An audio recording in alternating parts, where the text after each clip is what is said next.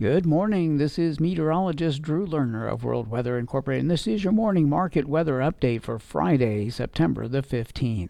And we do have ourselves a very similar weather forecast for the world today versus that of yesterday. There really is not much that has changed. Hurricane Lee is expected to lose its tropical characteristics and be downgraded to a mid-latitude storm system as we go forward through the weekend. It will impact Nova Scotia, New Brunswick, and parts of Maine. The storm is expected to produce some damaging wind and some heavy rain, but it's probably not the storm that everyone was concerned about. But a close monitoring the system is still going to be warranted. Now, as we move out in time, there will be another tropical system that will evolve in the central tropical Atlantic, and that will occur later today or tomorrow. The storm system is expected to take a path similar to Lee, but to the east, and for that reason it is not likely to have much of an impact on land. In the meantime, in the U.S., as a result of Lee's absence, next week we should see a little bit of a change in weather in some of the crop areas. The Midwest will have a chance for some increasing rainfall as time moves along. The wetter bias will probably be more significant for the 22nd through the 28th than any other time period. Hard red winter wheat country will get another round or two of rain as we go forward through the next week to 10 days. The precipitation will favor southern and eastern parts of the region. Northwestern Kansas, northeastern Colorado, and southwestern Nebraska may not get a lot of rain. The U.S. Delta is expected to be dry biased for another week before rain chances improve, and the southeastern corner of the U.S. will see a good mix of rain and sunshine. For the northern U.S. plains and Canada's prairies, the precipitation is expected to continue to be restricted for a while. Any precipitation that does occur, and there will be some, is expected to be brief and light and not likely to have a big impact on harvest progress.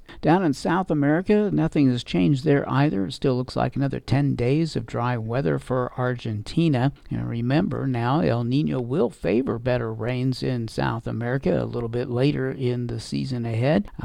Argentina's west will probably get a definite break from the dryness, but the most significant frequent rains will be in eastern Argentina, Uruguay, and southern Brazil, as well as Paraguay. And that area, of course, just finished out a period of very stormy weather with excessive rains and flooding. And the good news is that Rio Grande do Sul and neighboring areas of Uruguay, Paraguay, and Santa Catarina into Paraná will be seeing drier biased weather over this next week to week and a half. May not be completely dry, but a lot of the excessive moisture that's occurred over these past several days will likely abate. In fact, it's been a week and a half of pretty excessive rain since the beginning of the month, more or less. In Europe, we're going to be seeing increasing precipitation in the western and northern parts of the continent as time moves along. The southeastern part of the continent will stay dry biased. Russia's southern region will continue without rain for a while. That will remain a concern, but not a crisis. There is need for greater amounts of moisture there to support the wheat crop as well as other winter crops to establish favorably. There's still plenty of time, though, for weather conditions to improve in the region, so we're not excessively concerned about the region for now. And it looks like China will continue to see a mix of rain and sunshine for many areas. It does not look like there's going to be a lot of extreme conditions there, but there's a big need for drier weather to occur across a larger part of the country just to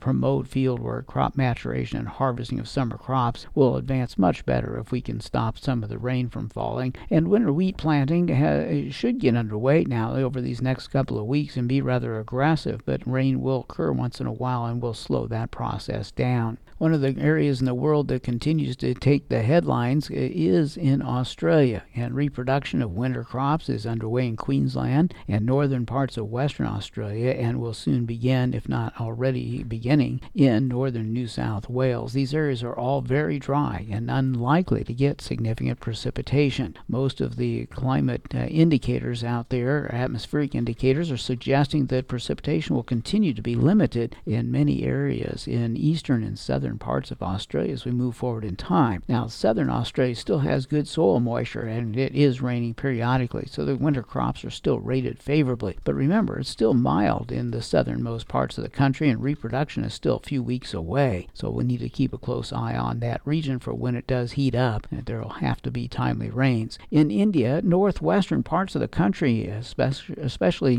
Gujarat and northern Maharashtra and southern Rajasthan, will likely see significant rain this weekend into early next week. That will be welcome. It should help to improve the moisture profile and certainly induce better summer crop conditions. This area has been kind of dry for a while, especially Gujarat and southern Rajasthan, and the moisture will certainly be helpful for late season crops before the monsoon withdrawals. This is meteorologist Drew Lerner.